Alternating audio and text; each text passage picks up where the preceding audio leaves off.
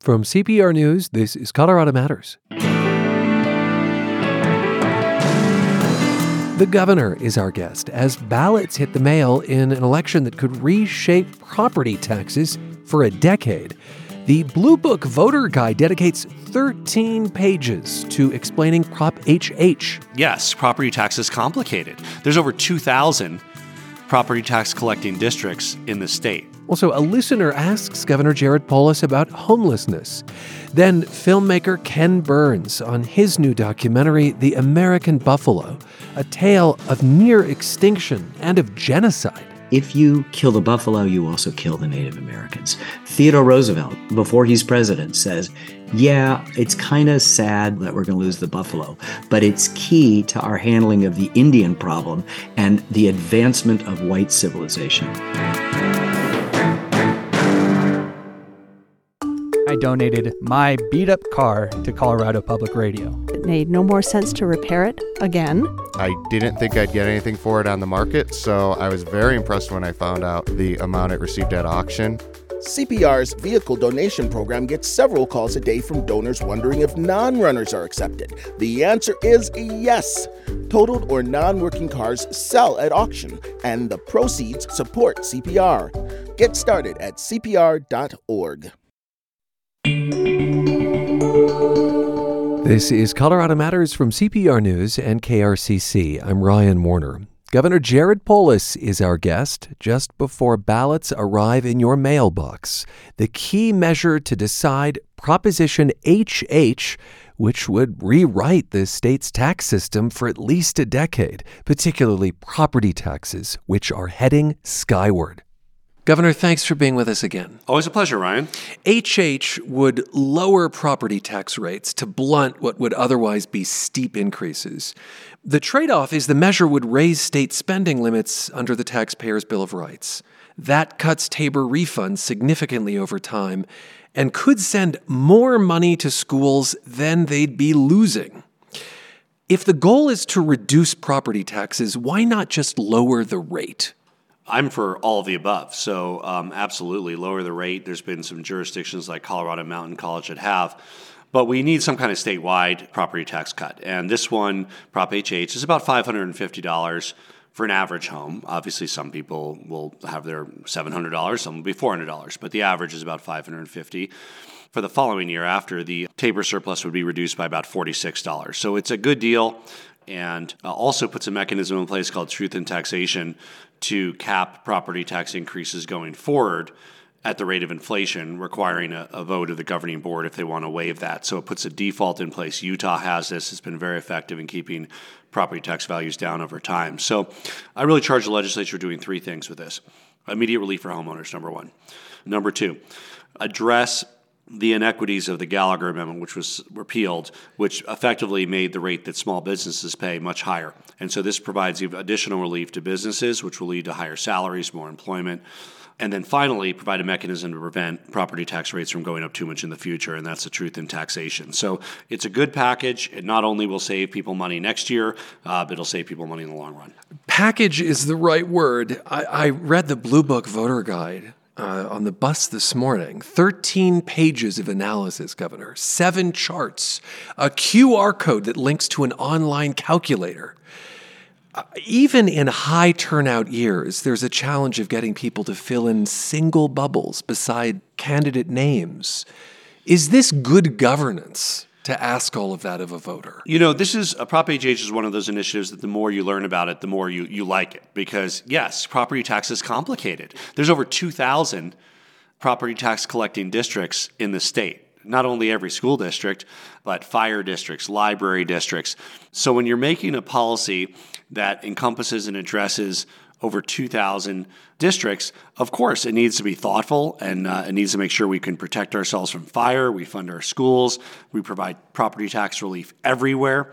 Some of that is then backfilled by the state out of surplus funds. So yes, a simple solution isn't always the best solution. And the more people learn about HH and that the fact that it'll keep property taxes low, the more they like it. Well, the more these two local government lobbying groups read it, the less they like it. That's the Special District Association and the Colorado Municipal League. They oppose HH. And these are groups whose residents presumably would benefit from lower property tax rates. CML says it's opposed because of the unnecessary constraints on municipal authority and the restriction of municipal tax revenue. Well, yeah, of course. Cities want to tax you as much as they can, and we're saying that they can't. So, I mean, it shouldn't surprise anybody that your city, not that they necessarily are going to raise your taxes, but they want the right to raise your taxes. And yes, we're putting some encumbrances on that because we want to keep property taxes low for everybody. The measure does dedicate a maximum of $20 million a year to renter relief. Now, that's compared to hundreds of millions or billions for property owner relief. We speak as rents and evictions are rising fast in many communities. Why should renters vote for this when it seems like there's not much in it for them, and they're going to see their Tabor refunds shrink? In many ways, renters have the most at stake, because if you're a landlord and your property tax bill increases 40%, you pass that along to your renters. I've never met the landlord that out of the goodness of their heart just absorbs their property tax increase. That's passed along. In commercial leases, it's passed along formally. So, I mean, if you're a small store on Main Street and the property tax of the owner goes up as part of your lease, it's passed directly along to you, and that's what we face if Prop HH doesn't pass. $20 million a year for renter relief, though, is a drop in the bucket when you compare it against the property owner relief, no? Well, I would add that we're very interested in doing more for lower income families on housing stability. So I'll just add as an example, we funded the child tax credit for the first time in Colorado history. We increased the earned income tax credit. And of course, for low-income Coloradans, our number one expense is rent. A verdict will come sometime soon in the first of 3 trials concerning the death of Elijah McClain in police custody in Aurora in 2019. After enormous public pressure, you directed the state attorney general to reopen the case. How closely, Governor, have you followed this trial in Adams County of 2 officers? So I follow it in the paper, but I mean, it's firmly in the judicial side. I mean, this is not something that should have any influence from, elected officials, governor, state senator. I wanted to make sure a second set of eyes looked at it. The attorney general did. Charges were brought. It's now being played out in a courtroom, appropriately so, and a verdict will be rendered. Let's talk about guns. A new law took effect October 1st, requiring a 3-day waiting period on gun purchases. Rocky Mountain gun owners immediately sued, saying 3 days is arbitrary, and that the Second Amendment implies the right to possess arms that people have acquired. That law remains in effect, at least until a hearing later this month. When you signed this bill, did some part of you wonder whether it would be overturned by the courts? So, gun safety is part of a comprehensive approach we have to make Colorado one of the 10 safest states. That's our goal, significantly reducing the crime rate, improving public safety. We funded recruitment and retention of law enforcement, co-response models, youth interventions. We have a number of initiatives around reducing recidivism, meaning when people are released from prison, programs to reduce the likelihood they'll commit a crime again. Of course, gun safety is part of that. In particular, around the waiting period, many states have this, even red states like Florida, for example, has a waiting period, Illinois, California, many of them had them for decades. This can help reduce crimes of passion and suicides without inconveniencing in a significant way gun owners, because most people are going to plan ahead if they're going to go hunting or recreational shooting more than 3 days. And of course, it makes sure that on the spur of the moment, if you show up at a gun store and say, I need a gun right now, that there's a chance to cool down there and a chance to do the background check, which usually takes hours, but there have been times where it's taken 2 or 3 days as well when there's a backlog. But that assumes that the courts let it stand. Oh yeah, no. There's an active discussion in the courts. You mentioned the age. We have another. We previously in Colorado, you had to be 18 to buy a rifle, 21 to buy a pistol. We just said, hey, 21 for everything. That one has been stayed in the courts as well. Indeed. Absolutely. And I would say we are interested in doing things that are defensible, that we have a strong likelihood of succeeding in defending. Nothing is ever certain, but I think that certainly around the 3-day waiting period and the age 21 requirement, we have a reasonable chance of succeeding in the courts and a very strong defense that we're working with Attorney General Phil Weiser to mount. A reasonable chance. You don't feel hamstrung then? Well, you never know, Ryan, right? So, I feel that when you're coming up with a gun safety law, you want to make sure it's defensible and not just symbolic. If it's symbolic and you know you're going to lose, what's the point of doing it? The state is finally acknowledging its role in a really awful chapter when so-called boarding schools tried to strip the identities and cultures of indigenous children. This was around the turn of the 20th century. Colorado state archaeologists put out a report after a year-long investigation. And Governor, we asked the president of the Navajo Nation, Boo Nygren, if he'd like an apology from the state, since so many Navajo children wound up in these institutions in Colorado. I think if they're willing to, our nation and our people would really appreciate it. It just acknowledges the history. They kind of own the scenario and then move on from there. So I think an apology would be great. If they could do it, I'm not going to pressure people to issue an apology. Have you thought of a formal apology like the one the state finally issued for the Sand Creek Massacre in 2014? I just last week met with the two land-based tribes in Colorado, the Ute Southern Ute and the Ute Mountain Ute. It was on the eve of the publishing of the report. We discussed that with them. I also, along with Lieutenant Governor Diane Primavera, paid a private tribute to victims at one of the grave sites that was near one of the schools. There were many students that were casualties, some of disease, some of perhaps maltreatment. I mean, we're still investigating all of this as well. I would say that the initial report is a starting point, not an ending point. Yes, it's a good, thoughtful report, but it raises a lot more questions that still need answers about exactly what happened during this dark era. I would also say that we're very interested in working with the tribes to rebuild a strong future that supports their culture moving forward. And one of the most exciting things I got to do when I was visited the Quayagat Academy, which is a charter school run by the tribe that teaches the Ute language as part of their curriculum, publicly funded by the state of Colorado, as charter schools are through the Charter School Institute. We also helped them find some state grants to set it up. So I think making it up in deed and saying not only now is the federal government not actively trying to wipe out the language as it did perhaps for your grandparents' generation of the kids there, but we were now fully supporting a public school that spends part of the day teaching Ute language heritage and culture and language to the next generation of Utes. That doesn't answer the question about a formal apology. Well, I think what's most important is what's being done. I mean, the fact that there is now a Quayagat State of Colorado funded school that is helping kids learn Ute, an opportunity that many of their parents or grandparents might not have had, is addressing some of the dark history where the federal government made a deliberate effort to wipe out these languages and cultures. And I'll ask just one more time. I think I hear you saying, I think my father uses the phrase, a living amends. You make a living amends to someone. That's what's most important at the end of the day, yes. It's about how you can address, first of all, a historical reckoning, meaning we did the report, there's more work to be done. Identifying victims in cemeteries, identifying patterns of abuse, making sure we have a clear-eyed history of what occurred, and that work has begun. The report is a big step forward. There's more work to do.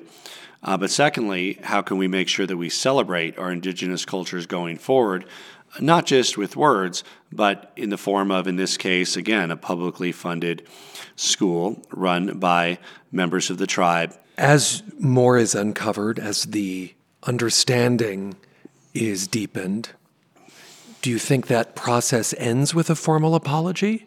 Is it premature? Is that what you're saying? Well, I think it's a question of apology from who and what it means. The Federal Bureau of Indian Affairs obviously has a lot of culpability. I think additional work around what is the culpability around officials in Colorado, whether they were state commissioners, whether they were governors. So, I think the work around finding responsible parties and making sure that everybody in office today completely disavows the immoral work of the past is critical. But, as you said, it's also about making amends. We asked listeners to suggest questions for you, and Susan Lake asks what you can do about homelessness, which is an issue statewide. In Metro Denver specifically, though, it's up 33% over the last year. As many as 28,000 people without a roof over their heads over the course of a year. Does the state have a more immediate role than reshaping zoning and housing and land use policies, as you've tried to do unsuccessfully? Yeah, and hopefully with more success in the future. But, so cities, obviously we have many cities that are dealing with homelessness, Denver, Aurora, Colorado Springs, Boulder, but also, Thornton, Westminster, really every major city is dealing with this issue in different ways.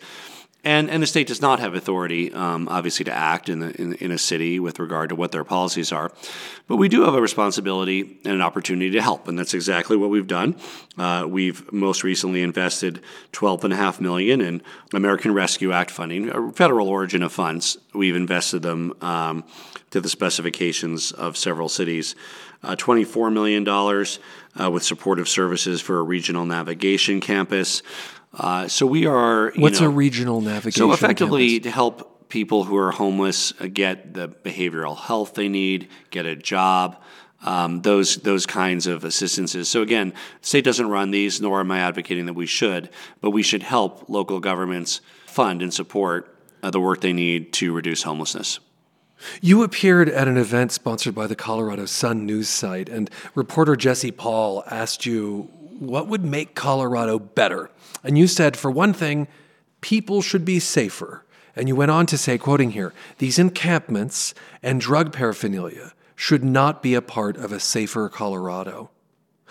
Will you elaborate on that for me and then tell us what you see as your role specifically? Sure. Well, I think that's obvious that, drug paraphernalia on the street represents a danger, especially for kids who might not know what it is. I would say that when we look at making Colorado one of the 10 safest states, I think that was the section of remarks you drew from. I've expressed that goal publicly. We want to make Colorado one of the 10 safest states. At the time, it was in 5 years. Now we have 4 years. We are in the middle of the pack, and that's not good enough. So that means property crime, violent crime, we need to reduce. There's no silver bullet. It's comprehensive solutions. So what we've talked about and continue to talk about is everything from grants to local law enforcement for recruitment and retention of law enforcement, supporting co-response models, which means a behavioral health specialist should show up rather than a cop if that's what the response needs, youth intervention programs, reducing gun violence, reducing domestic violence. So it's really a thoughtful, data-driven, comprehensive approach. We're always focused on what has worked in other places, how can we apply that in Colorado to make Colorado safer. Is there a conflation there of the homeless issue and public safety? Well, as I said in that remark that you quoted, obviously things like drug paraphernalia can be dangerous on the streets. People that are having behavioral health issues can also have periods of time where they can be a danger to themselves or others and might need to have a medical intervention or behavioral health intervention. So it's public safety is a very broad topic. Auto theft, drugs, certainly part of it, domestic violence, gun violence, school safety, which we increase funding for school safety. So there's not any one piece to it, and we're interested in tackling all those drivers that can improve public safety in Colorado. Let me pick up on a turn of phrase you used, that you hope to have more success in the future, and you were speaking of the state playing a greater role in local land use decisions. Yeah. So are you teeing up a similar fight or a similar campaign for the next session? It's not exactly how I frame it. I don't think the state should play a bigger role. I think that homeowners and property owners should be able to play a larger role, unfettered by local regulations that prevent housing, that are anti-housing, that are exclusionary. And we need to figure this out for our state. The average home price in the Denver metro area is close to $600,000. But there's a major asterisk on that. That $600,000 today is about 40% more expensive than $600,000 2 years ago because of mortgage rates and interest rates. And that's how people experience home prices. It's the monthly mortgage rate you pay. Obviously, if you're paying rent, it's still a function of somebody's mortgage if they have a mortgage on the property. So we need to remove artificial constraints on supply. We've really been listening across the state in Grand Junction and Pueblo, Fort Collins. Really, everywhere I go, housing is at the top of the agenda, and it's the biggest frustration Coloradans have.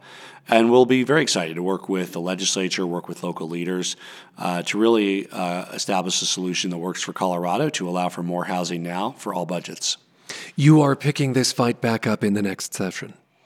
Well, I hope it's a kumbaya rather than a fight, Ryan. But, we're always willing to have a fight if people want to fight us. But it's much better if we come together and say, let's do something about how high housing costs in Colorado, and let's provide more low-cost homes. And what is a low-cost home?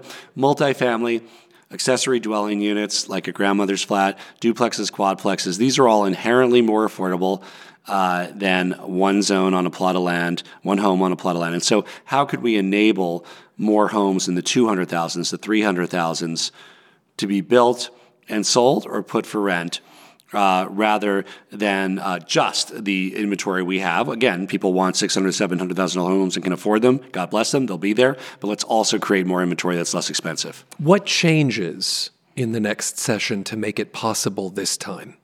Well, I think Coloradans are just more frustrated now about the high cost of housing. I think the fact that interest rates have increased so much and mortgage rates since the last discussion. So you feel you have a greater bully pulpit because of the populace? Well, yeah, it's not so much my bully pulpit. This is what, everywhere I go, this is what people want to happen. It's not just Denver metro area. This is in Pueblo, in Colorado Springs, in Grand Junction, housing costs. This is like number one, number two, number three out of everybody's mouth. It was an important issue, a year and a half ago when we started to talk about it. And obviously Colorado would certainly be in a better place if we had taken action then, because some of the new, more affordable homes could have been built by now. But we obviously need to make progress as a state. And as I laid this out before, progress is inevitable. It's just a question of, will you let Colorado get as bad as California before you take action? Because now California's taken some of these steps. Now they have cities with $1 million home prices, and now they're finally allowing more, multifamily and accessory dwelling units. It's 15 years too late for California. So Colorado can do nothing despite our best efforts, and they're going to do these reforms anyway in 8 or 9 years. But then, yes, the average home price will be $1 million by then, or we can get a little bit ahead of the curve and grow in a way that reduces traffic, has cleaner air, more affordable options to live near where jobs are, less commuting time, and more water efficiency. And I vote for that. I think most of the people in Colorado do too. You are vice chairman of the National Governors Association, which has a new campaign called Disagree Better. I'll read the description. Americans need to disagree better. And by that, we don't mean that we need to be nicer to each other, although that's helpful. We need to learn to disagree in a way that allows us to find solutions and solve problems instead of endlessly bickering. And you did a little video with Republican Governor Spencer Cox of Utah called Saving Your Family Dinner. The two of you have an exchange, setting this up with the, quote, MAGA uncle and the, quote, woke niece, spouting stuff from social media. And then you and Governor Cox sum it up this way. Our nation was founded by people who profoundly disagreed. So next time your uncle, your niece, or anyone else brings up that one topic that just drives you nuts, take a deep breath. Be curious. Ask questions. If you still disagree, that's okay. But you might find that you aren't as far apart as you think. Governor, where this breaks down for me is when the disagreement is over something like the big lie, or whether climate change is human-caused, or the existence of trans people. So I'm curious how you, Jared Polis, bring those listening skills to bear in arenas on issues like that. We have a very diverse state in Colorado, but I mean diverse in its political culture. Look at our congressional delegation, ranging from Representative Lauren Boebert to Diana DeGette here in Denver to my Representative Joe Neguse and others. And we have Coloradans of all persuasions. And yes, everything that you just indicated in that question, we have Coloradans who believe those things. We have Coloradans that don't. We have Coloradans that look at facts. We have Coloradans that don't. We have Coloradans that choose their own facts.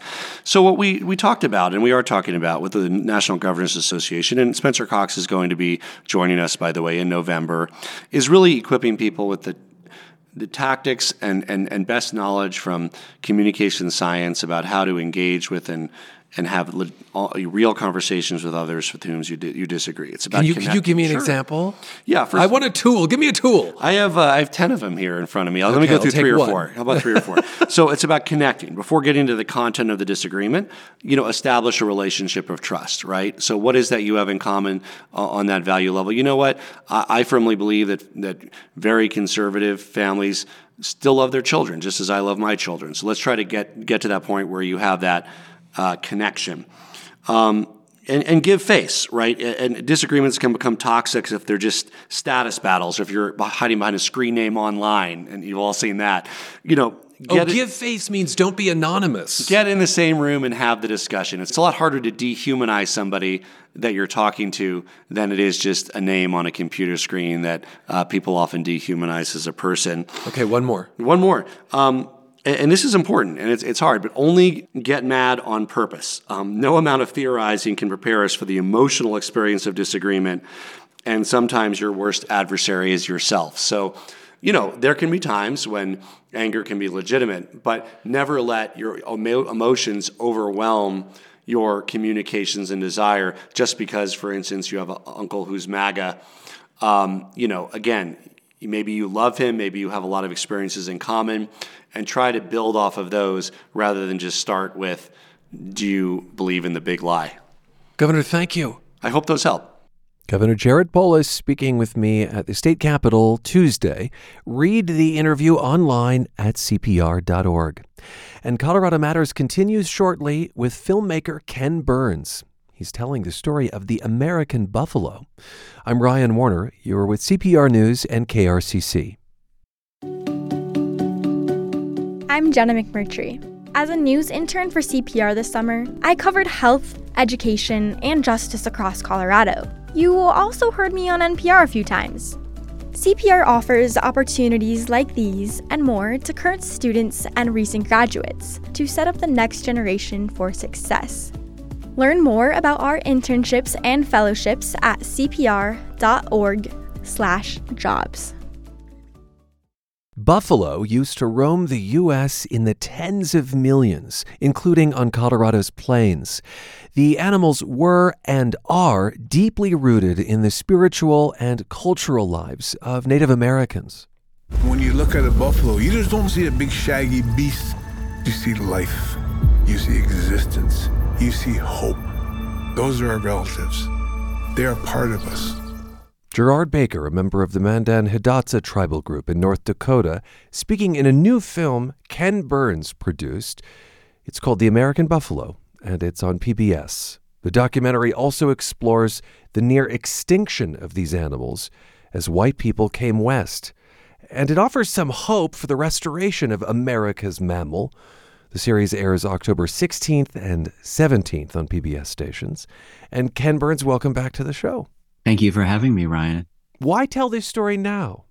Well, there's no now when it takes you several years to make a film. In fact, we've been thinking about this for more than 3 decades. In fact, we unearthed a proposal recently from the mid-90s, a very well-developed proposal about exactly this, that we would do a biography of an animal, the biography specifically of the buffalo, that I would suggest is as much, if not more, of a symbol of the United States as the bald eagle. It's more intertwined with our very complicated and sometimes contentious and sometimes inspiring history, which is sort of our beat.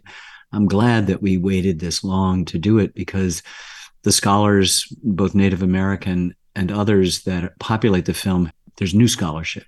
I hope we're better filmmakers, and it gave us an opportunity to sort of center Native American views. That is to say, the people who have 600 generations of experience with this animal, as the scholar and Native American Salish Kootenai Jermaine White says in our film, and those of us who maybe at best have 6 generations. It strikes me that the key visual to convey this story is not possible to convey now, and that's when the American landscape had millions of buffalo. That's right. Describe what that looks like, at least in your head. Okay, so let's look at the silent, essentially monoculture of the Great Plains right now. It's one plant, one crop. There's a silence because of the absence of all of the animals. This was the American Serengeti. This was filled with perhaps 60 or 70 million bison.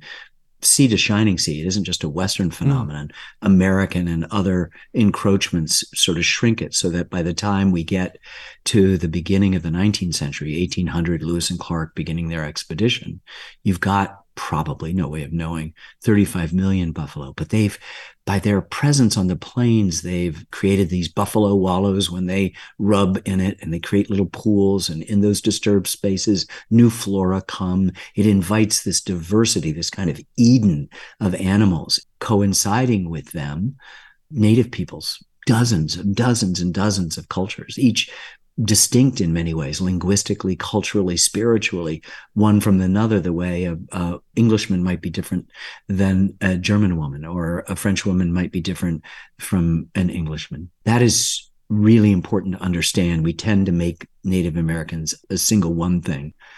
And we now sort of feel that our documentary, it's 2 parts, or the first 2 parts of a 3-act play. Don't want to give away the ending, but the buffalo are saved. They're not going to. But the question is, are they going to be wild and free, or are they going to be a zoo experience? Are you going to see them behind a corral in a limited space, even in a range or a refuge? Or do you have the will and the power to create in this relatively depopulated Great Plains ecosystems, corridors, habitats that are big enough to allow, in the song, the buffalo to roam and the deer and the antelope to play? You really make it seem like the buffalo are a keystone species. And it strikes me that their near extinction really transformed the landscape.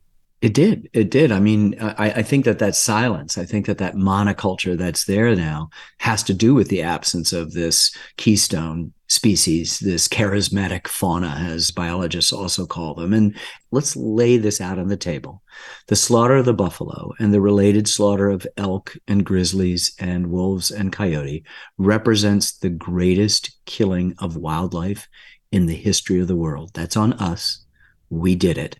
So as much as the film is a positive parable of de-extinction, what that means is that you have to make an accounting of how much has happened on this continent. We're responsible for the Dust Bowl is a man-made phenomenon. That was the greatest ecological catastrophe in the history of humankind until global warming. I want to speak to what strikes me as a parallel, which is that white people come west. The bison, the buffalo are on the verge of extinction. And Manifest Destiny also envisions the elimination of indigenous identity and culture. Yeah. Talk about how those are interrelated. So Manifest Destiny sort of gets its name in the early decades. I think it's a guy named O'Sullivan who in the 1840s says, that it is our destiny to o'erspread the continent for our yearly multiplying millions. It does not take into account what is there ecologically and what is there culturally in terms of human lives. And it is just a big steamroller of things. We're redeeming property from wilderness. We think that's a positive thing, to cut down trees, to dam rivers, to mine things, to essentially say to native people and to the fauna that's there, get out of our way. Another way to understand that is there's always a marketplace, and there have been for centuries for native peoples, for millennia, trading among themselves and then with newcomers. And so there's some pressures on the buffalo. But when it becomes commodified, when after the Civil War, we discover that the buffalo's leather is particularly supple to drive the belts of the machines of the Industrial Revolution, the killing on the Great Plains becomes in and of itself industrial, and tens of millions of buffalo are killed within a relatively short time.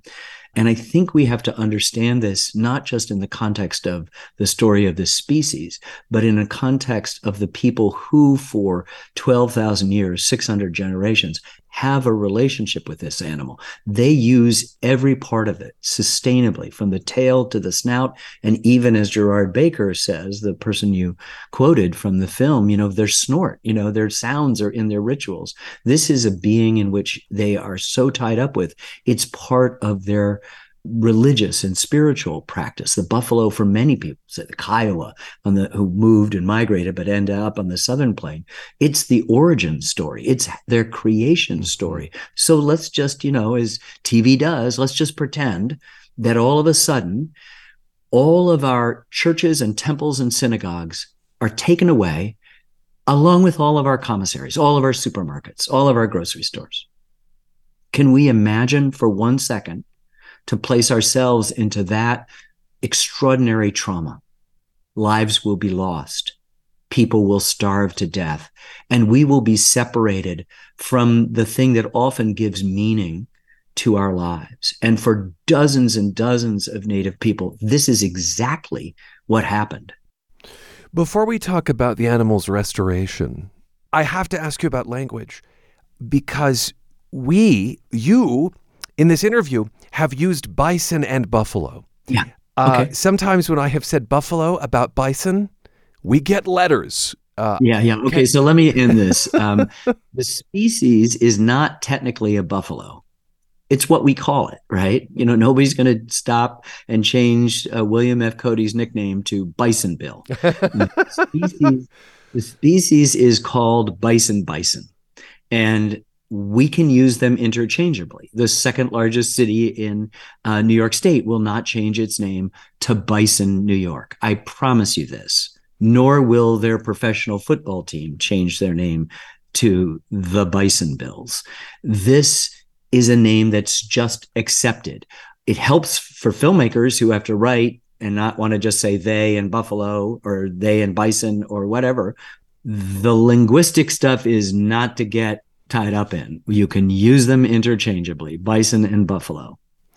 The story takes a bit of a hopeful turn. A wildlife conservation movement indeed takes hold, inspired partly by the majesty of the buffalo and a sense of loss as it disappears. And one of the key players there is William T. Hornaday. Yeah. Tell us just briefly about him. William T. Hornaday is one who correctly identifies that when an animal gets commodified, its days are numbered. So the buffalo gets commodified early on just for blankets. And then when the hides become big business, leather is the 5th largest business. The Industrial Revolution is booming. These belts turn the machines. That's a big deal. But as Jermaine White, a Salish Kootenai in our film, a scholar, says, this is also a twofer, because if you kill the buffalo, you also kill the Native Americans. And there is not a written United States policy, but it is articulated by everybody about this. Theodore Roosevelt, before he's president, says, yeah, it's kind of sad that it looks like it's going to be inevitable that we're going to lose the buffalo, but it's key to our handling of the Indian problem and the advancement of white civilization, period. So we know we're taking away their churches and their commissaries. We know that. So William T. Hornaday is the chief taxidermist for the Smithsonian Institution. He's out there. He can't find buffalo to kill. Finally, he does. He stuffs them. He makes this great exhibit of them. It's really watched. He also takes a little red dog and brings it back, a calf, brings it back to the Smithsonian's lawn, and it's a big tourist attraction, dies. And then he realizes, I'm really in the wrong business. We should be saving this species, not killing them and stuffing them. I mean, he thought up to that point that the apotheosis of an animal's existence was to be killed and stuffed, whether it was a Bengal tiger or an elephant or a giraffe or the American buffalo. No. So he's instrumental in creating the National Zoo in Rock Creek Park, and he's later instrumental in creating the Bronx Zoo, which will play an unbelievable, gobsmacking role in the whole restoration story. He's also a white supremacist like TR. At least TR moves. It doesn't look like Hornaday moves. He moves saying, no more stuffing, or I don't want to stuff anymore. I want to save. TR being Theodore Roosevelt. Theodore Roosevelt being their essentially the noblesse oblige, the white man's burden. This is why we're doing. And a lot of people save the buffalo for the wrong reasons. It becomes symbols of nationalism. Hornaday's a racist and he hates Indians, and it's part of the story. And everybody moves in some direction. Some people a lot farther. Charlie Goodnight and the Texas Panhandle and Quanah Parker, the Comanche leader, all make a much longer journey. Buffalo Bill himself goes from bragging about killing 4,000 plus buffalo, which gives him his nickname for the railroad crews, to saving them because he's making lots of money putting on his Wild West show and he needs it. And other people save the buffalo for odd reasons. But you find in the conservation movement and in the restoration of the buffalo, a lot of people who subscribe to eugenics. That's the pseudoscience that suggests completely fraudulently, without any scientific evidence, that there is a hierarchy of races, of ethnicities, and even nationalities, which is total bunk. There's so much, Ken Burns, that we'll have to leave for the series, but really there are efforts to bring back bison on so many different fronts. Tribes working on this, NGOs, non-governmental organizations working on this, governments working on this, private holders of these animals working on this. We go from tens of millions back in the day before Manifest Destiny to, I think by your count in the film, about 350,000 now. Yeah, it's probably grown since we put that number in. I'm happy to say at least 20,000 are in federal hands. More than 20,000 are in Native American hands. There are many herds that these NGOs like American Prairie have, and most are in private hands and in private ranches, some in feedlots. Yeah. And it's okay. I just want to say, if you're a meat eater, it's okay to eat buffalo. Whatever buffalo you're eating is being sustainably raised. But that number seems like nothing. I can't do the math for you, but if there were 70 million and there may be 400,000 now, or 380 or 375,000, that's just a drop in the bucket. To me, I'm less worried about numbers than I am in habitat. I'd sacrifice the need to say we should have millions and millions of buffalo. How great would that be? I'd rather have a habitat where you can go and see, like the Serengeti, like in Kenya, like in Tanzania, in places where you can see, give me a home where the buffalo roam and the deer and the antelope play. Ken Burns, thank you so much. Thank you. His new series, The American Buffalo, premieres Monday and Tuesday on PBS. There's also a new Colorado-made documentary about local bison conservation, and you can tune in Friday to Colorado Matters for that discussion. This is CPR News and KRCC.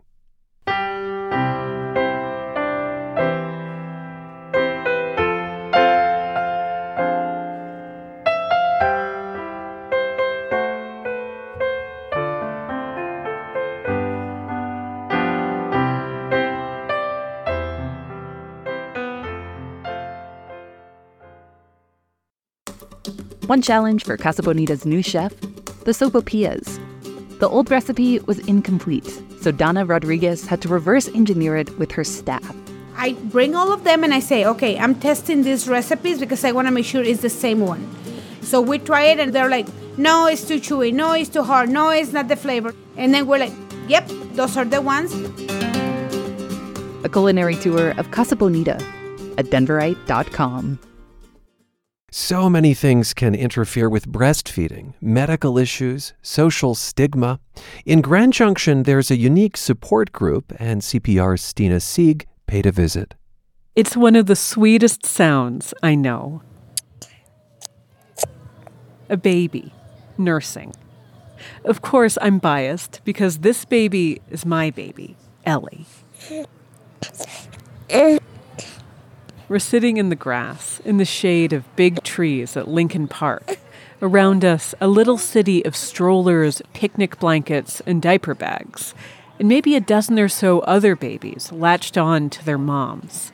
McLeese Stevens is holding her 6-month-old son, Chiago. Like, how many times do you see women sitting around just exposed, breasts out, feeding children? You don't see that very much in our culture, sadly. But that's every Tuesday at Community Hospital's breastfeeding support group. Veronica Felix is here with her 9-month-old, Juliet. It just feels like a community that was there when I felt really alone and overwhelmed. When her daughter was only a few months old, and Felix was learning to be more successful with breastfeeding than she had been with her first child. In those foggy, early postpartum days, this group was therapy. Like, we're all going through the same thing, and it's tough, but it's also amazing. Nursing is humbling, says first-time mom Lacey Talby, holding her 4-month-old little girl, Rowan. It's not just latch your baby and you're going to breastfeed. It's all going to be great. There's a lot of steps to it. There's a lot of complications that could come from it, and it's not easy. And if she didn't come here, Talby says she wouldn't have anyone else to talk to about it. But this group is a kind of instant community. That's how McLeese Stevens describes it. I'm new to the area, so it's been really good to just see other moms. Ooh. Good going. Baby Chi, her kid's nickname, looks relieved. A big smile between his big ears, giant blue eyes. When Stevens first arrived this morning, she weighed Baby Chi on a provided scale. Now, after breastfeeding him, she lies him down on the scale again. Ready? Here we go. At first, she frowns. Oh, yeah. A sad 0.3 ounces. But then, one of the group's founders steps in. 3.4. Oh, really? 3.4. Oh, 3.4 ounces. Yes. Okay. Well, that's better than I thought. Meaning Baby Chi drank 3.4 ounces. Right on track. That comforting background voice belongs to Dory Malone, who started this group with a fellow nurse at Community Hospital, Allie Reynolds, in 2019. They're both international board-certified lactation consultants, trained to help with all kinds of lactation issues. Babies who have a hard time latching, mothers who worry they aren't producing enough milk. Some moms come to our support group and they're saying, my family's pushing formula. I have to cover up. I have to go into another room when I'm breastfeeding. At this group, and also in the maternity wing, Malone wants to show moms that breastfeeding is possible, even if other women in their families didn't nurse their babies. And I hear this all the time in the hospital when I'm helping at the bedside. The grandparents, the grandmothers are saying, wow, I never had this when I had my baby. And I know that was my situation. Malone, who has 3 adult children, including twins, knows how lonely parenting can feel. She had her first baby in Germany and was later raising her small kids in Colorado Springs while her husband was stationed overseas. She likens young motherhood to the intensity of college finals. That's a week. This is forever. This goes on and on and on, and it is daunting.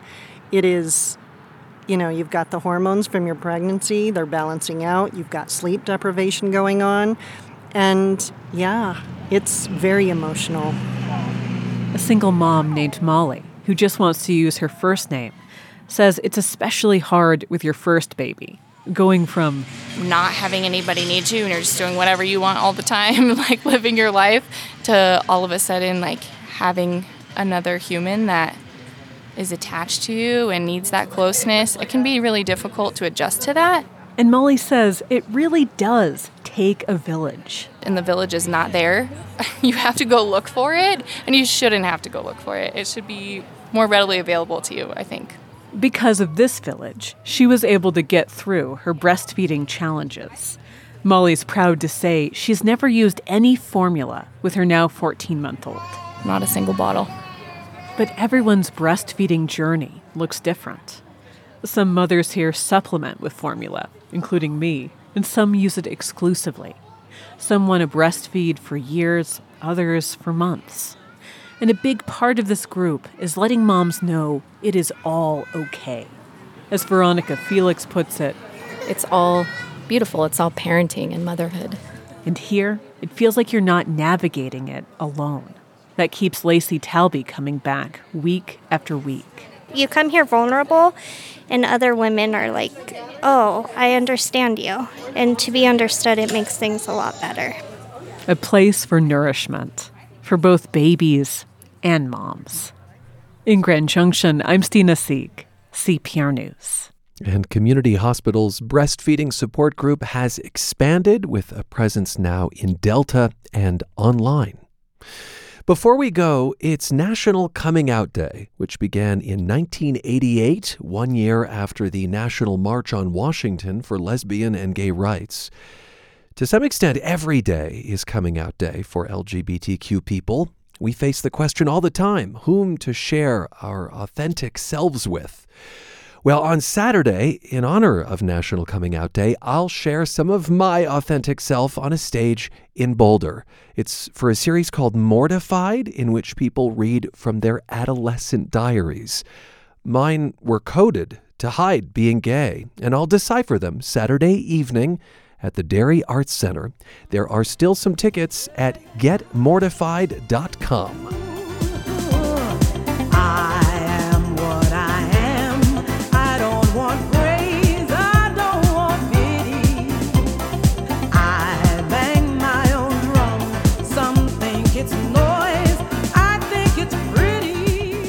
And that is Colorado Matters for today, with very special thanks to Michelle P. Fulcher.